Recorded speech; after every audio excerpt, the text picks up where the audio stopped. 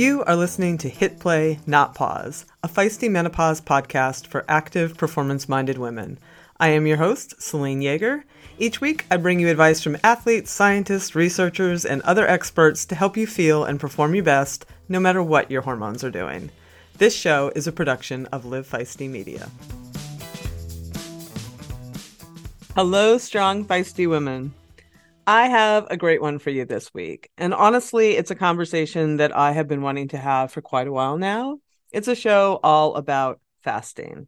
And I want to be clear right out of the gate that we're talking fasting specifically for health and weight loss or weight maintenance reasons here, not religious or spiritual types of fasting, which are done for purposes that are outside the purview of this podcast. And I want to talk fasting because it's something that is obviously sort of everywhere in the wellness sphere right now. And it is presented to peri and menopausal women very often as the answer to all their health and weight management needs. And while I'm sure some women do it successfully, I have also seen a lot of women run into trouble with low energy availability, eating disorders or disordered eating, muscle loss, and honestly, not really reaching their goals. So I wanted to sit down with someone who is pretty objective about fasting, has dug into the research, and this is important, understands what active and or athletic women need. Because what gets lost in the general conversation around diets and eating strategies like intermittent fasting is that most of the messaging is toward the general sedentary population. Most of the messaging around these things is not geared toward women who are lifting and training and taking on a good bit of exercise stress. Our needs are different. The impact of fasting on us is different. It's also different if you're premenopausal, perimenopausal, or postmenopausal. So I sat down with Dr. Erin Faules, formerly Dr. Erin Donaldson, who is an autoimmune and precision medicine specialist who has spent a lot of time studying fasting and autophagy or cellular cleanup, female hormones, stress, and the HPA axis, and how all of this impacts our female health. Erin graduated from Texas College of Osteopathic Medicine, and she is board certified in family medicine, and she has practiced precision medicine with Wild Health, which you may recall from the show we did with Dr. Julie Fauches. And I just really appreciated her educated and common sense insights into all of this. And I hope you enjoy it as much as I did. You can learn more about her and her work at thedrerin.com. And I will link that into the show notes to make it easy to find her. All right, before we get into it, as always, check us out on Instagram and Facebook at Feisty Menopause. Sign up for my free weekly menopause blog at feistymenopause.com. And while you're there, check out our Level Up membership, where you can meet with myself and other experts several times a month. Ask anything you want. It's a great community. Check it out at feistymenopause.com. And finally, just a really quick thanks to our partner, NutriSense. We talk a lot about blood sugar and insulin spikes and really getting to know how your lifestyle and nutrition impact all of that during this conversation on fasting. And spending some time with a CGM or continuous glucose monitor is really the best way to see it all in real time for yourself. As always, audience members get $30 off any subscription, so you can check that out in the link in the show notes as well. All right, enough of me. Let's have a few words about our awesome sponsors and get on with the show. Good sleep. The one thing that sets you up for a great workout and a good day is quality sleep. We talk about it all the time here on the show, which is why I'm stoked to have Lagoon Sleep as a new sponsor. Because one of the most overlooked tools in a great sleep toolbox is the thing you literally rest your head on 8 hours a night, your pillow. A quality pillow is everything. Otherwise, you end up tossing, turning, punching, and folding your pillow, waking up with neck pain, and all the stuff that happens when your pillow doesn't meet your personal comfort needs.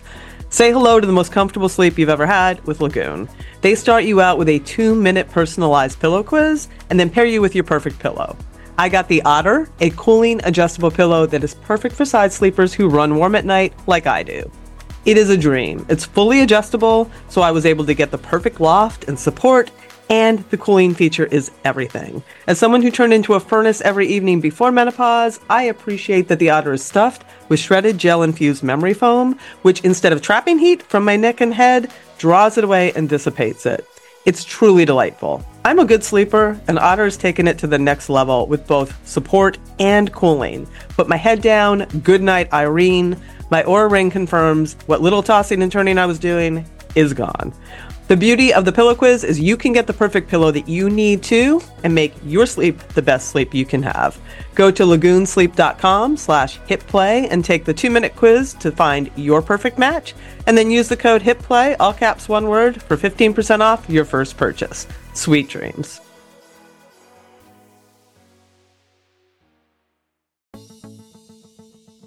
For decades, running shoes have been researched, tested, and designed for men. Brands have relied on the shrink it and pink it approach to sell male shoes to female customers. That's why we are stoked to be working with Heddas.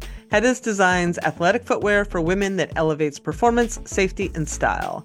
Heddas has unlocked the science behind women's biomechanics through dedicated research and creates better shoes for women's performance. Some of Heddas' special features include a lower ankle collar to reduce rubbing on women's ankle bones, a breathable mesh toe box to allow for ventilation and accommodate female toe shape, a more narrow and reductive heel cup to reduce heel slippage and take pressure off the Achilles, a rounded instep that creates a snug fit through the middle to match the curvature of a woman's foot, and supercritical foam and a Pebax plate in the midsole to keep our legs going when the going gets tough. Heddas has 3 shoe models designed for different sessions: the Alma Cruise for your long runs, the Alma Tempo for training days, and the Alma Speed for pushing the pace. I've been running in the Alma Tempos, and they are a pleasure to train in. You can get your own pair of Heddas at heddas.com and use the code FEISTY20, that's all caps, FEISTY20, for 20% off. Check it out today. We'll put a clickable link in the show notes to make it a snap.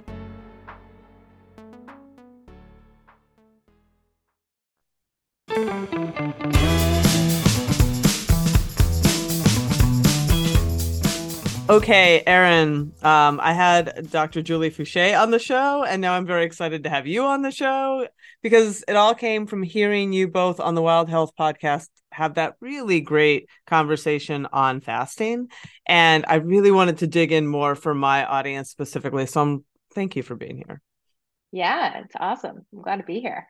I've enjoyed all of your work through the years as well.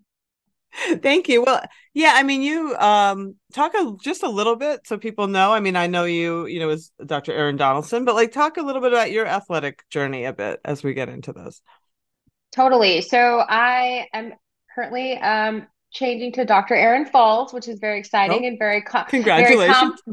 thank you. Very complicated in the medical licensure world, but so feel free to look me up by either. I'll show up. But I was super athletic growing up. Always played soccer and volleyball for like all through till the end of high school, and did CrossFit all through medical school, and was super active, way too active, I think, for for how much stress I had going on. And then I got an autoimmune diagnosis in the middle of medical school that really knocked me on my butt. I got a diagnosis of lupus and had to really learn how to like lean in to what my body needed from me, which was more rest than I was used to, more fuel than I was used to, just more care in general, less stress, more sleep than you really get in med school and residency. So I had to learn the hard way, but I wouldn't trade it because I learned a lot about what the body needs, especially the female body. And I now get to work with women every single day on women's health. And I work a lot with autoimmunity as well, which overlaps a lot with what I think we might talk about today, which is the stress axis. And so I've learned about kind of through my own trial and error through the years of what works, and then bringing evidence into it in my training, and here we are. And now I had a few years where I wasn't as active because my health just really didn't allow it, and thankfully I'm back with a lot of stress resiliency over the last, really close to 5, 6, 7 years now of really kind of doing whatever feels good to me. Of course, there are times when my body needs to dial it back a bit, but I personally am extremely involved in strength training, and I like to do trail running, and I'm big into yoga. So those are my 3 kind of flavors of choice. But I have learned what my body needs, and there's times where I scale that back, and there's times where I can really go hard. So I'm, lucky to have kind of redeveloped that stress resiliency. Oh, that's awesome. And yes, that does lead us well, I think, into this conversation. Yeah, I figured. Because all of those things, we were talking just a little bit before I hit record that, this audience, we have a highly active audience. They are either like in that menopause transition of perimenopause, or they're, out the other side. And either way, things are not what they were. A lot of times they're hearing that they should be fasting. We also see like problematic low energy availability in this crowd, and these things all mirror each other, so it can be hard to say what's what. And then post menopause, I worry about bone and muscle, as far as fasting. And I just wanted to like really do a show where we sort of tease all this out. And I would Yeah. love, honestly, just to define the terms. Can we level set here? Because Let's do it.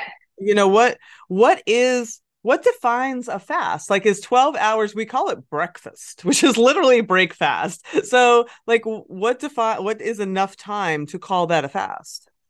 Yeah, I mean, I think if you look it up, it says not eating for 8 to 12 hours. I think not eating for just 8 hours is ridiculous. I think most people need about a 12-hour break from feeding to remain insulin sensitive. Okay. So, I think that's a really, really reasonable fast. And generally for my women, for my cycling women, I'm recommending about a 12-hour feeding window in their luteal phase, like nothing further than that, especially for my active gals. So, I think probably that would be considered a fast. There's lots of different ways of doing it though.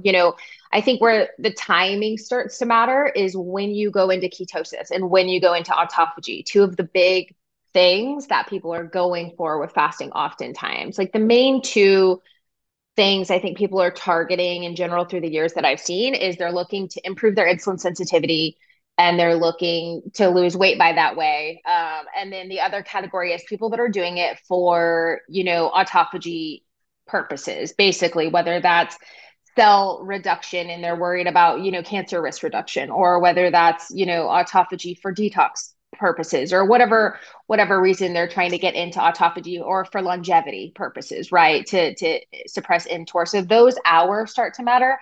And there's not hard and fast. It really depends on the person. I think you can get into ketosis 12 hours or before, depending on kind of where your insulin levels lie going into it. Um, you can test those pretty easily in an N of one experiment. And a lot of our patients do. I don't know about y'all's. And then autophagy is going to be more like, I don't know. I think there's some research that says as early as 16 or 17 hours. There's also some research that points to greater than 36 hours. So again, we just don't fully know, and it depends on the person and kind of what's going on cellularly for them. So those are kind of, I think, the hour markers that matter. But some people do, 7-day fast. That's very extreme. Some people do longer. Like some people more commonly will do daily intermittent fasting, like, you know, 14 and 10 or 16 and 8. Some people will do like a 5 and 2 where they'll eat normally and then they won't eat on the weekend, things like that. So it really just depends on the person. Yeah, thank you for that clarification. And before we leave, I want to just dig in and clarify a couple of those terms further. Autophagy being sort of like consuming oneself, is I think what it really means. But the idea is to sort of clean, like, to clean up cellular debris, or is that too simplistic? No, it's not at all. I usually tell people it's like your own personalized recycling center in yourself. So that's the best way to think of it. Basically, the body surveys, and this comes down to that mTOR topic that you sent me some info on, maybe wanting to dive in. So this will tie in there. But when, mTOR basically inhibits autophagy, when cells are growing, cells can't die, essentially, is what that means. Okay. So So, what is mTOR? mTOR is a pathway that promotes cell, it's a cell signaling pathway that promotes cell growth.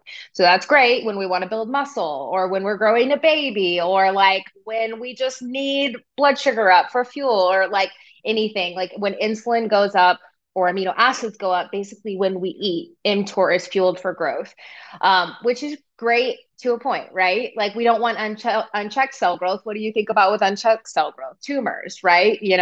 or inappropriate aging or different things. So, we want that to be in moderation, like pretty much everything with health, right? So, but mTOR suppresses autophagy. So we want to make sure mTOR's not on all the time so we could get into that cellular cleanup phase, basically. So, like, you know, autophagy, think about like when things become more scarce, the body thinks, oh, I might not have fuel coming in. There might be a hard time coming. I need to become really, really like badass and resilient, right? I need to be able to roll with whatever's coming in my natural environment because things are getting scarce out there. So it screens your body screens its own cells and recycles what it can and like gets rid of debris and cleans up trash. And then cells that really can't be saved go into something called apoptosis and they fully die. So that's kind of the two ends of the spectrum. Excellent. And then when you're talking about the ketosis and the insulin sensitivity, can we talk a little bit about the mechanisms there? Like you mentioned right out of the gate that you like to see a 12-hour window for that insulin piece specifically. Why is that? Well, I just feel like when a lot of people, and I trained in a really like underserved area, and then I did hospital medicine for a few years before I went into like precision medicine and functional medicine. And it's just a really different patient population. And for people that are really metabolically unhealthy, which is like 90% of our world in adults or developed countries, those folks are, I mean, you'd be surprised at how many people are eating like past midnight, right? And things like that. And then if your pancreas never gets a chance to rest, and then of course, like the advice for years was like have small meals all day throughout the day, right? And so your pancreas and your blood sugar never get to chill out and calm down. And so insulin just stays high all the time, becomes less efficient over time. And so we need to rest our pancreas. Like we need to get insulin down at times. It needs to be up at times and down at times. So, making sure women are getting like good full meals and enough of them, and then maybe some snacks or fuel before training, but like resting in that time around sleep where they can get appropriate sleep is a huge part of that. And then they wake up with a little more insulin sensitivity and then they break their fast. So that's the way I like to see it for patients, and their CGMs tend to agree. Their glucose monitors tend to be very happy when we do that. Right, right. No, that's excellent. Thank you for those explanations. And I was going to ask this later, but it seems like a good time to do it now because you talked about that hard times are coming and what is the body and how is the body responding to it, which is sort of like the idea of fasting, right? As we have these evolutionary mechanisms or these physiological mechanisms. However, they are perhaps different between females and males for reasons of reproduction. And can you talk a bit about that? Because that I thought, you and Julie talked about that on your show. Like famine is coming might mean a different thing for a woman who could have a baby or is breastfeeding children than someone who is not. Totally. I mean, you want to think about, first of all, just circadian rhythms and fasting with this because, most people just skip breakfast when they're intermittent fasting, which is probably the worst way to do it. Um, Socially, I kind of take that back to a degree because people that really stop eating dinner with their families, usually they're so stressed out about it that like the stress plays a big role in their health too. But for just the purposes of what fasting does to your physiology, following your circadian rhythms is the way to go. So you want to not eat a ton before bed and you want to have a bigger meal in the morning. And that follows our evolutionary background, right? I mean, people were able to go out and get food when there was light and they weren't able to go out to get food as efficiently when it was dark, right? And, they weren't able to get food as efficiently in the winter. So they had longer fasting times or, they had higher fat foods during that period. So it kind of just followed the seasons, and that's how our bodies were made, and followed the rhythms of the days. And that's how our bodies were made. But then women are highly sensitive. Their hormones are highly sensitive to fasting because of kisspeptin, which I know you guys wrote about, I believe. So kisspeptin is basically a protein or a peptide that helps regulate our sex hormones, meaning estrogen, progesterone, things that make us have a period cycle the way we have it. And obviously the purpose is reproduction. Also, they regulate so much more in the body. but those are super sensitive. Women have a lot more kisspeptin than men, and they're highly sensitive to fasting. So, like, you want to be really careful to not overdo it, and then you can totally screw up those hormones. I see a lot younger population as well. I see both populations, and those women are coming in not being able to conceive because their hormones are so suppressed when they're in this low energy state. And then there's separate issues postmenopausally, of course, because you're already in a low estrogen state. So, you want to be careful. And in evolutionary times, like, you kind of needed that for reproduction, was like the primal instinct, right? And like, you need that fuel coming in. Like, you can't suppress that, or the body will just stop its ability to conceive and reproduce, period. Right. And that, if we break it down, I know a lot of people in my audience are coming into fasting because of body composition changes. Mm-hmm. Right. And um it what I've seen, and I'm curious on your take, is I've seen that it can backfire in ways, and that women hold on to whatever fat they have when they really double down on restricting their feeding window and their intake. And that seems to make evolutionary sense to me as well. If that's, Yeah. yeah.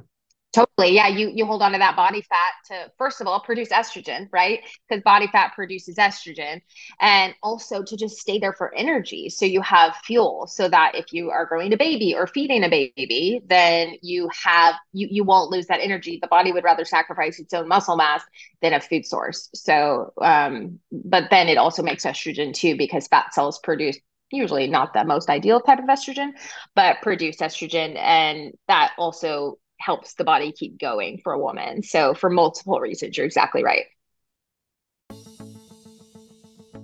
As a lifelong runner and cyclist, I am stoked to announce that Tifosi Optics has come on as a podcast sponsor. The beauty of Tifosi sports glasses is that they hit all the marks. They are shatterproof polycarbonate, so the lenses not only reduce glare, but also offer scratch resistance and complete eye protection. They stay put. They have little hydrophilic rubber nose pads that actually get more grippy the more you sweat, so they stay secure and don't slide down your face even when you're running in sauna-like conditions. No matter what sport you do, they have a shade for your activity, including tennis, fishing, pickleball, running, cycling, and just hanging out at the beach. And they are super reasonably well priced, which is very hard to find in a sea of overpriced eyewear. And they just look freaking rad. So head on over to tifosioptics.com and use the code FM, capital F and capital M, like Feisty Menopause, number 20, FM20, to get 20% off your order today. I'll put a clickable link in the show notes to make it a snap.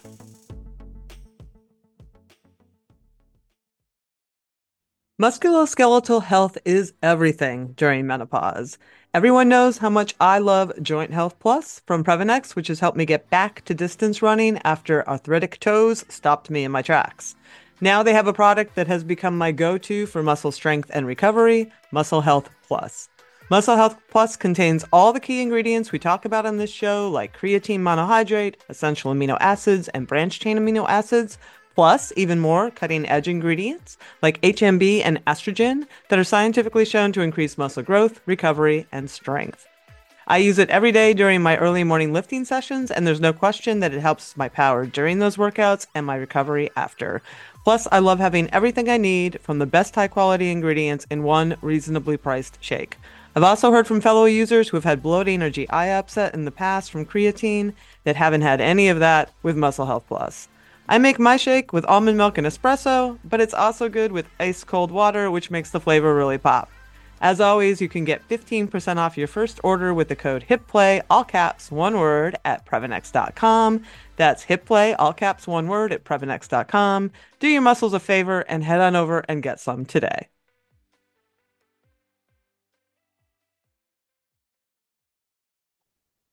So then let's take that into this let's talk about perimenopausal women first. Let's separate them out. They're in a place where their hormones are really fluctuating and things are, the ovaries are sort of going offline. There's a lot going on.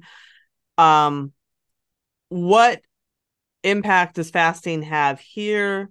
Would you ever recommend it for a woman in this stage? And if she wanted to do it, what would you recommend? Yeah. Great question. So, during perimenopause, first, most women, not every woman, most women become estrogen dominant and then estrogen drops off precipitously postmenopausally. So, because you start to become anovulatory, meaning you're not ovulating every cycle. So, when women are like, my periods are irregular now and they've always been regular, usually that means, not always, but usually that means you're not always ovulating. And ovulation is what raises progesterone, which helps chill out estrogen. So then when your progesterone drops off, because if you don't ovulate, your progesterone's low, period. And so if your progesterone drops off, then estrogen is really unopposed. And then women start feeling all these gross symptoms of high estrogen. So that's in general what's kind of going on for a lot of these women.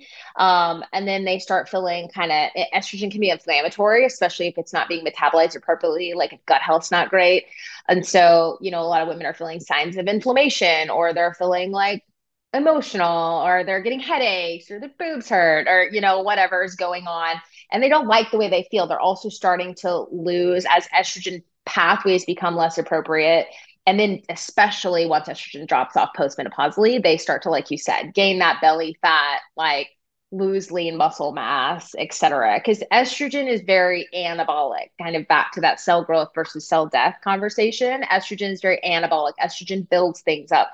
Why, when we're in our first half of our cycle, when women are cycling, you can train a lot harder. You have more stress resiliency. You can really push it and grow muscle more efficiently.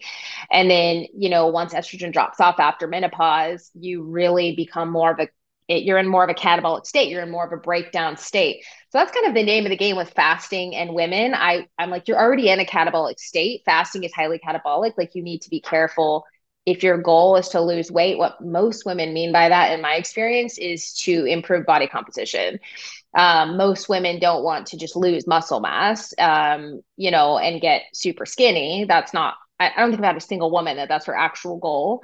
And so if you're looking to improve body composition, you can't be fully in a catabolic state. You have to build muscle, and you can't do that with all those things going on. Yeah, and that's peri and postmenopausal women you're talking about there. Correct. Yeah, and that Correct. was one of the things I was concerned about. I sent you that piece. Peter Attia wrote he used to be sort of more pro fasting, and now he's not, because as he was watching people he was working with and himself, like, they lost weight, but a lot of it was muscle, and the body composition actually didn't trend better, which is concerning. Yeah. So he was an extreme faster, and a very public extreme faster. He was one He's of an the seven extreme person. 7 day guys.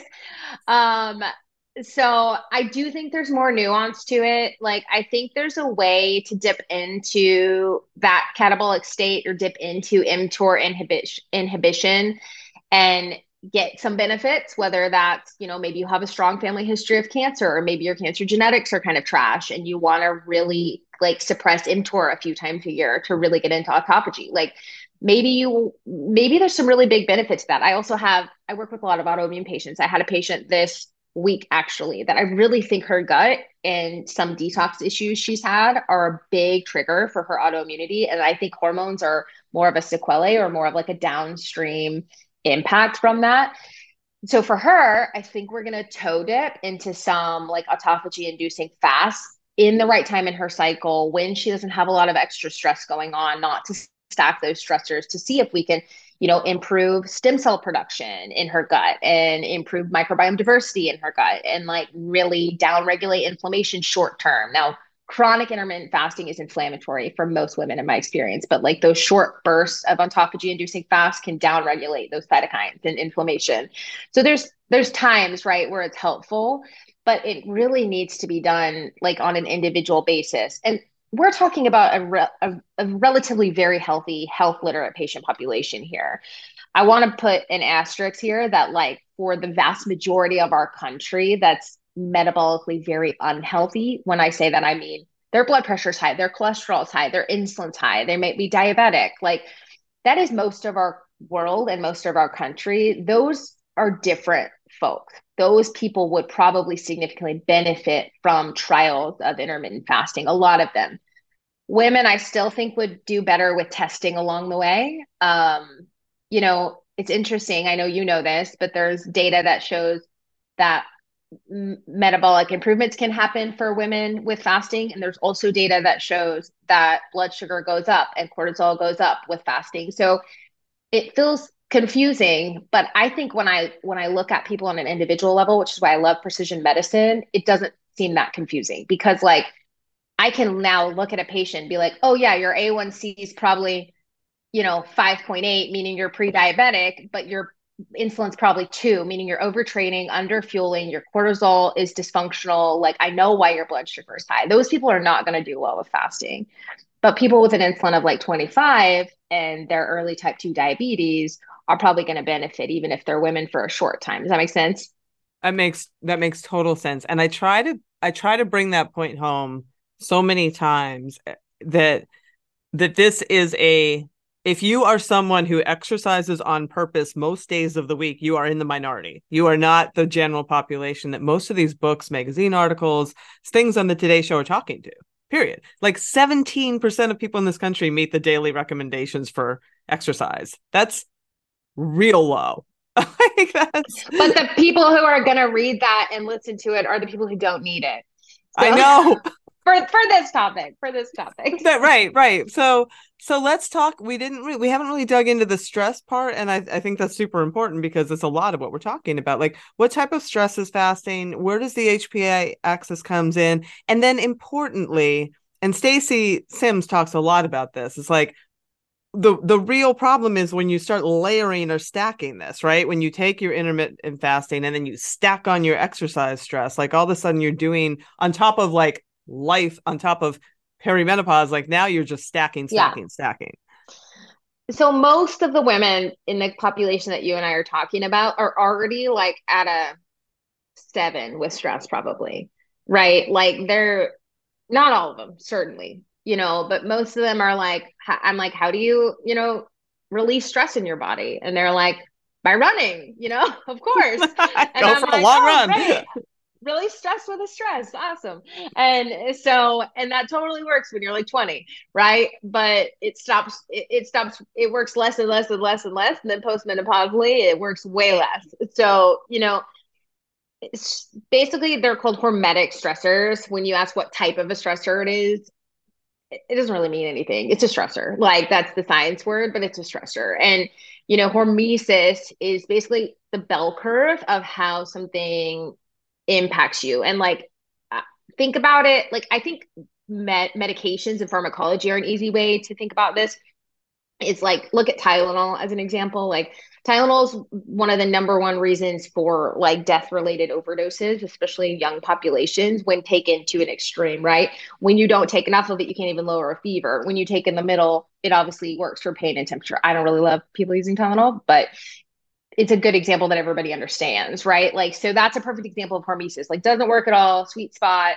Like, you went too far, So there's a bell curve to just about everything we do with our bodies, right? And so we want to make sure that we're in the sweet spot with that individual stressor. And then I find that that bell curve gets like smaller and smaller as you add more stressors. So your general body's bell curve of like what doesn't kill you makes you stronger to a point, right? Like that becomes like a more of a tightrope the more stressors you add on. So that's the analogy I like to use. I also, for my gals or for my autoimmune patients particularly, will tell them to think about their day as like a battery of an iPhone.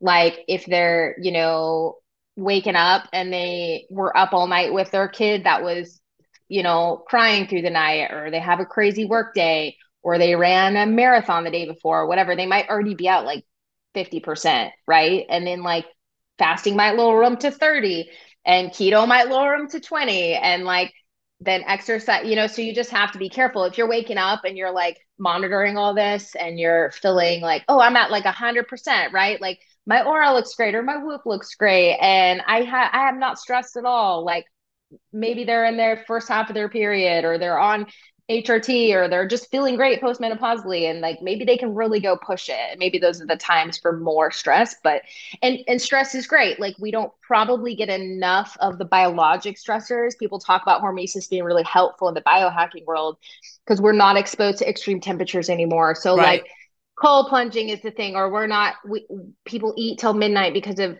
drive-throughs and microwaves and fridges, right? So like an Uber Eats, right? We don't even have to get off the couch.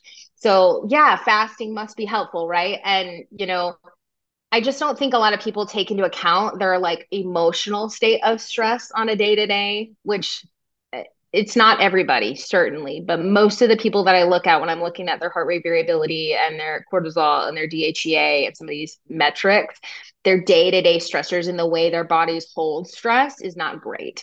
So that most people are already sitting at like a 6 or 7 in my experience. So that's kind of how I look at it. And it's the cumulative load that matters, period.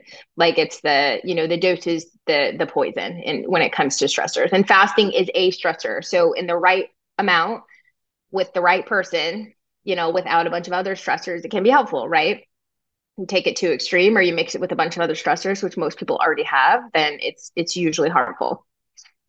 Is that something that you can sort of keep an eye on with, like, we talked about Whoop and Aura with your HRV? I mean, is the reflection in there that you can look at? Totally. So your HRV is going to be your body's like autonomic nervous system variability essentially. So like how efficiently you're toggling between sympathetic nervous system and parasympathetic. So meaning you're like fight or flight. People know it as like the running from a tiger, but really most people live in it. Or your parasympathetic, which is like I mean, I think a good example is like one is like you're running late to the airport, like, you're gonna miss your flight, and the other is like you're sitting on a beach and your favorite, like all your family's there, or maybe not if that's stressful, I don't know. But like you're with your favorite people, you're sitting on a beach, you don't have your laptop, like you're getting sleep and sunshine and all those things. That's parasympathetic, right?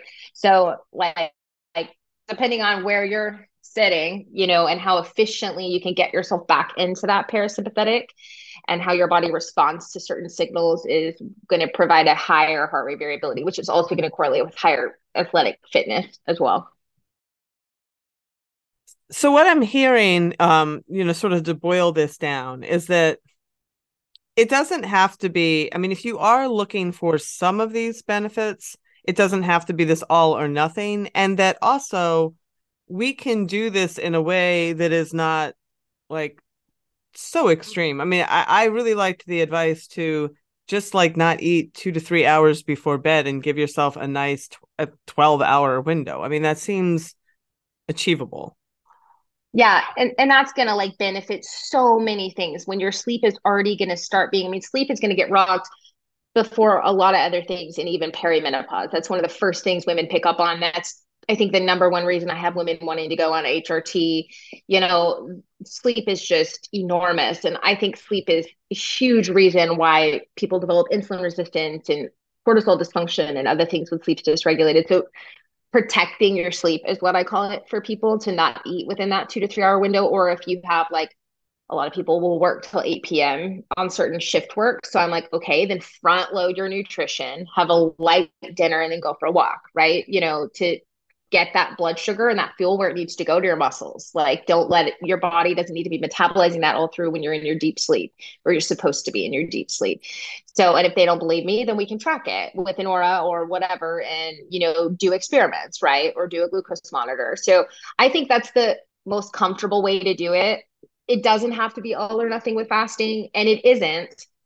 And you and I both know most women just don't eat enough food. Like that's the issue for most active women. So usually I say no fasting right now. Just no fasting. Protect your sleep and then no fasting right now. And we can use that as a tool later if and when it makes sense. So that's often what I say. Postmenopausally, women can do a bit better than other time than like when women are trying to conceive. I think they're a little less, their hormones are going to be a little less sensitive because progesterone's not playing a role, and progesterone is definitely the most sensitive to fasting. So, but that's like such a blanket statement. I really hate to make those because you're also in that, cell breakdown state and muscle breakdown state, which is going to be worsened by fasting. So you just really need to be careful that you're fueling adequately, you're lifting enough, like you're getting enough protein, you're getting enough carb, which most people don't get enough of either of those things in my experience, or most women.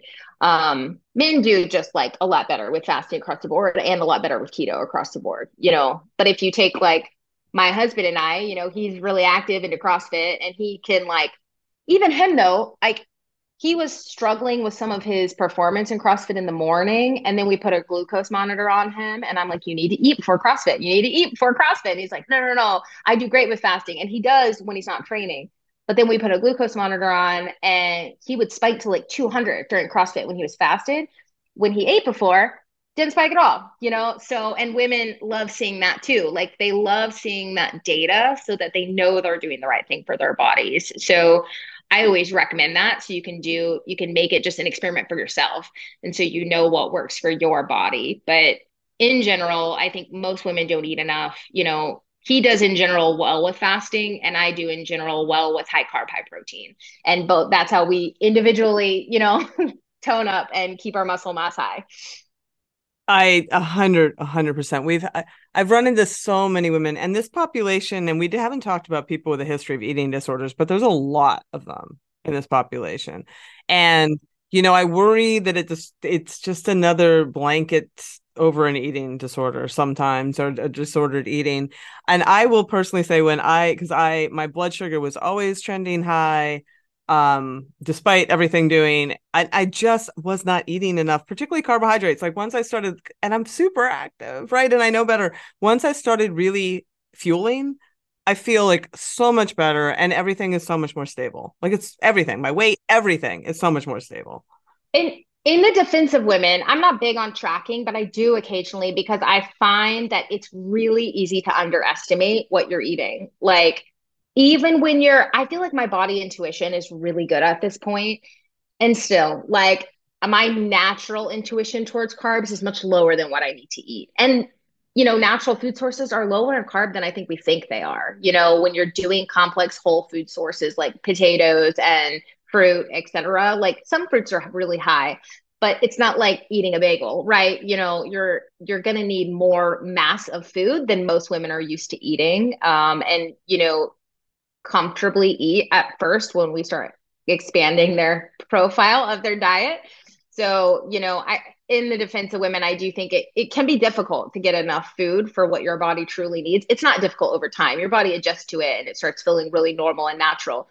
But as they're adjusting to it, I even find myself in that trap when stress is really high and then like my ghrelin and leptin, which are the hormones that tell us when we're full and hungry, like when stress is high, those get really dysregulated. And so you're maybe don't trust your spidey senses of what exactly how much you should be eating quite as much, and just make sure you're staying on track or it's all going to kind of devolve.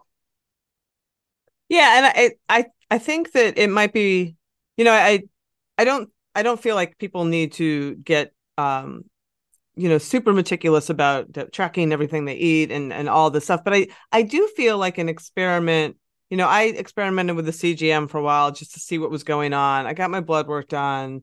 I experimented with some stuff, and just like a month or so of time is so educational, and then tuning into how you feel on top of that. And then it's just like I feel more informed. Like some of the stuff that I was just like, oh, well, that's going to spike, and it there was no spikes. Nothing was spiking. I mean, it was really informational for me. Totally. And it's tricky, like you're saying. I think those kinds of trackers, I think this set of patient population is going to be more leaning toward like obsessive nature with those things and being really meticulous, like you said. So you want to be a little careful that we're not just inundating them with data, which is going to make that stress worse. And I mean, there's just damn near carb phobia in a lot of my female patients. And when they first see that carbs lower their blood sugar, it is just a moment I could never, like, they have to learn that for themselves. Like, I could never convince them of that because we've been hammered that carbs are bad as women, right? We've been hammered that carbs make you fat, right?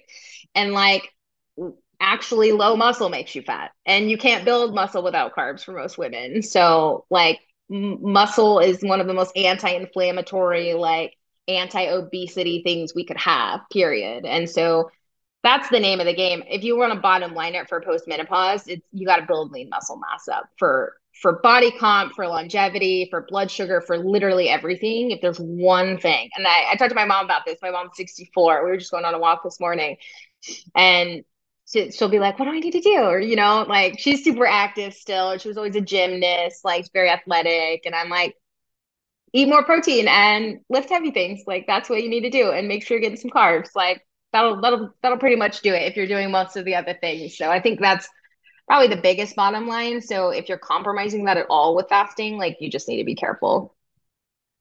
Excellent. I think that that covers pretty much everything that I was hoping to cover in here. Is there anything that you thought for either of these populations, in the transition or post menopause that we haven't discussed regarding fasting, particularly? I don't think so. I mean, I think, it's easy to demonize things or like polarize conversations. And I use fasting in my patients, but like I'm their physician and I'm looking at all their data and we're monitoring things and there's specific reasons. Like I have patients with autoimmunity that were using it for certain things. I have patients with active cancer that were using it, and there's big benefits to fasting. We know it induces autophagy and we know how helpful autophagy can be for numerous reasons. We know it can help with stem cell production, microbiome diversity, anti-aging, all kinds of things. I just would just advise people to really find somebody who will take a look at their personalized health and help them make these very nuanced decisions because it's not just all good. I do think Mindy Pels did a really good job in starting to get on the map. Like, if you're gonna fast, this is how you need to do it as a woman versus as a man. And I think that's very, very helpful, especially for women that are premenopausal. Like, not fasting in their luteal phase is a game changer for women. And like, you take PCOS women who tend to be insulin resistant, if they do a touch of fasting in their follicular phase and then none at all in their luteal, like they tend to get a lot better. So there's a time and a place, but I guess the bottom line is like you just need to know what that is. And it's nuanced enough even for people that know a lot about this. Doesn't have to be a doctor, but like find somebody who really is well versed in this because it's not a simple medical topic. So I think it really needs to be personalized. So let me just put an extra pin in that from what I'm hearing. So what I'm hearing is all of us can not eat soon before bedtime, give ourselves that very healthy 12-hour-ish fast without worrying about it, right? Like we're all good for that. No, are you Unless saying? unless maybe you're pregnant and there's certain other Oh, things okay. going We're on, not but no, but yeah, yeah, almost yeah. take pregnancy out, but all and children, but like almost all of Right, like us. grown adult women that aren't pregnant, yes. Okay, yes, unless you're pregnant, and that's another show. But like, if you're for for the vast majority of people out there, yes, like that's a good thing. But then, if you are looking for other reasons to do a more extreme sort of fasting, you can do that. You don't have to do it all the time. You can do it a couple times a year, maybe when you're not training so much. And you can work with a professional to like really dial that in for you. Is that fair? Yeah, I think that's great. And then if people don't have the resources for that, I do think Fast Like a Girl was well written and gives at least people a lot of information. It's very pro fasting, Yeah. and I'm not super pro fasting. So it's I'm sure inherent we're all biased, right? So it's got some bias, but It's not that's also helpful. post-menopausal, right? Like, I mean, I think of There's that. there's some, but Okay. it's more geared towards like a cycling woman. You're exactly right. Yeah, yeah, yeah. Well, I really appreciate the work you do Yeah. and, this having this nuanced conversation because this is such a nuanced topic. And just everybody out there, just hit the basics first, like, lift, eat well, get rest, and then Yeah. consider. Yeah. I mean, our average woman is not eating enough and doing too much cardio, in my experience, and really stressed out. Like, most of what I do for women is have them lift heavier weight and eat more protein and carbs and like try to sleep and chill out and laugh more, and they get a lot better. So it's a lot simpler than we make it out to be. I think with healthcare, like the fasting piece can be really nuanced, but in general, those principles like are tried and true, and they're gonna help you.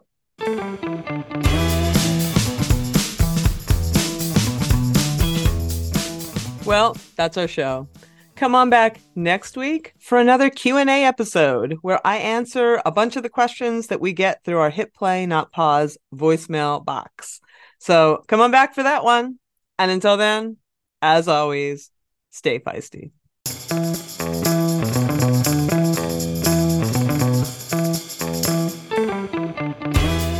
You've been listening to Hit Play, Not Pause, a feisty menopause podcast for active, performance-minded women. I'm your host, Celine Yeager. The show is edited and produced by the strong, talented, and amazing women at Live Feisty Media. Follow us on social media at Feisty Menopause, and please help us spread the word. Screenshot and share this episode on your social media channels with the tag @FeistyMenopause. Share the show with your friends, and please subscribe, like, review, and rate this show wherever you get your podcasts. Word of mouth and good reviews make it easier for other listeners to find. Thanks for listening, and as always, stay feisty.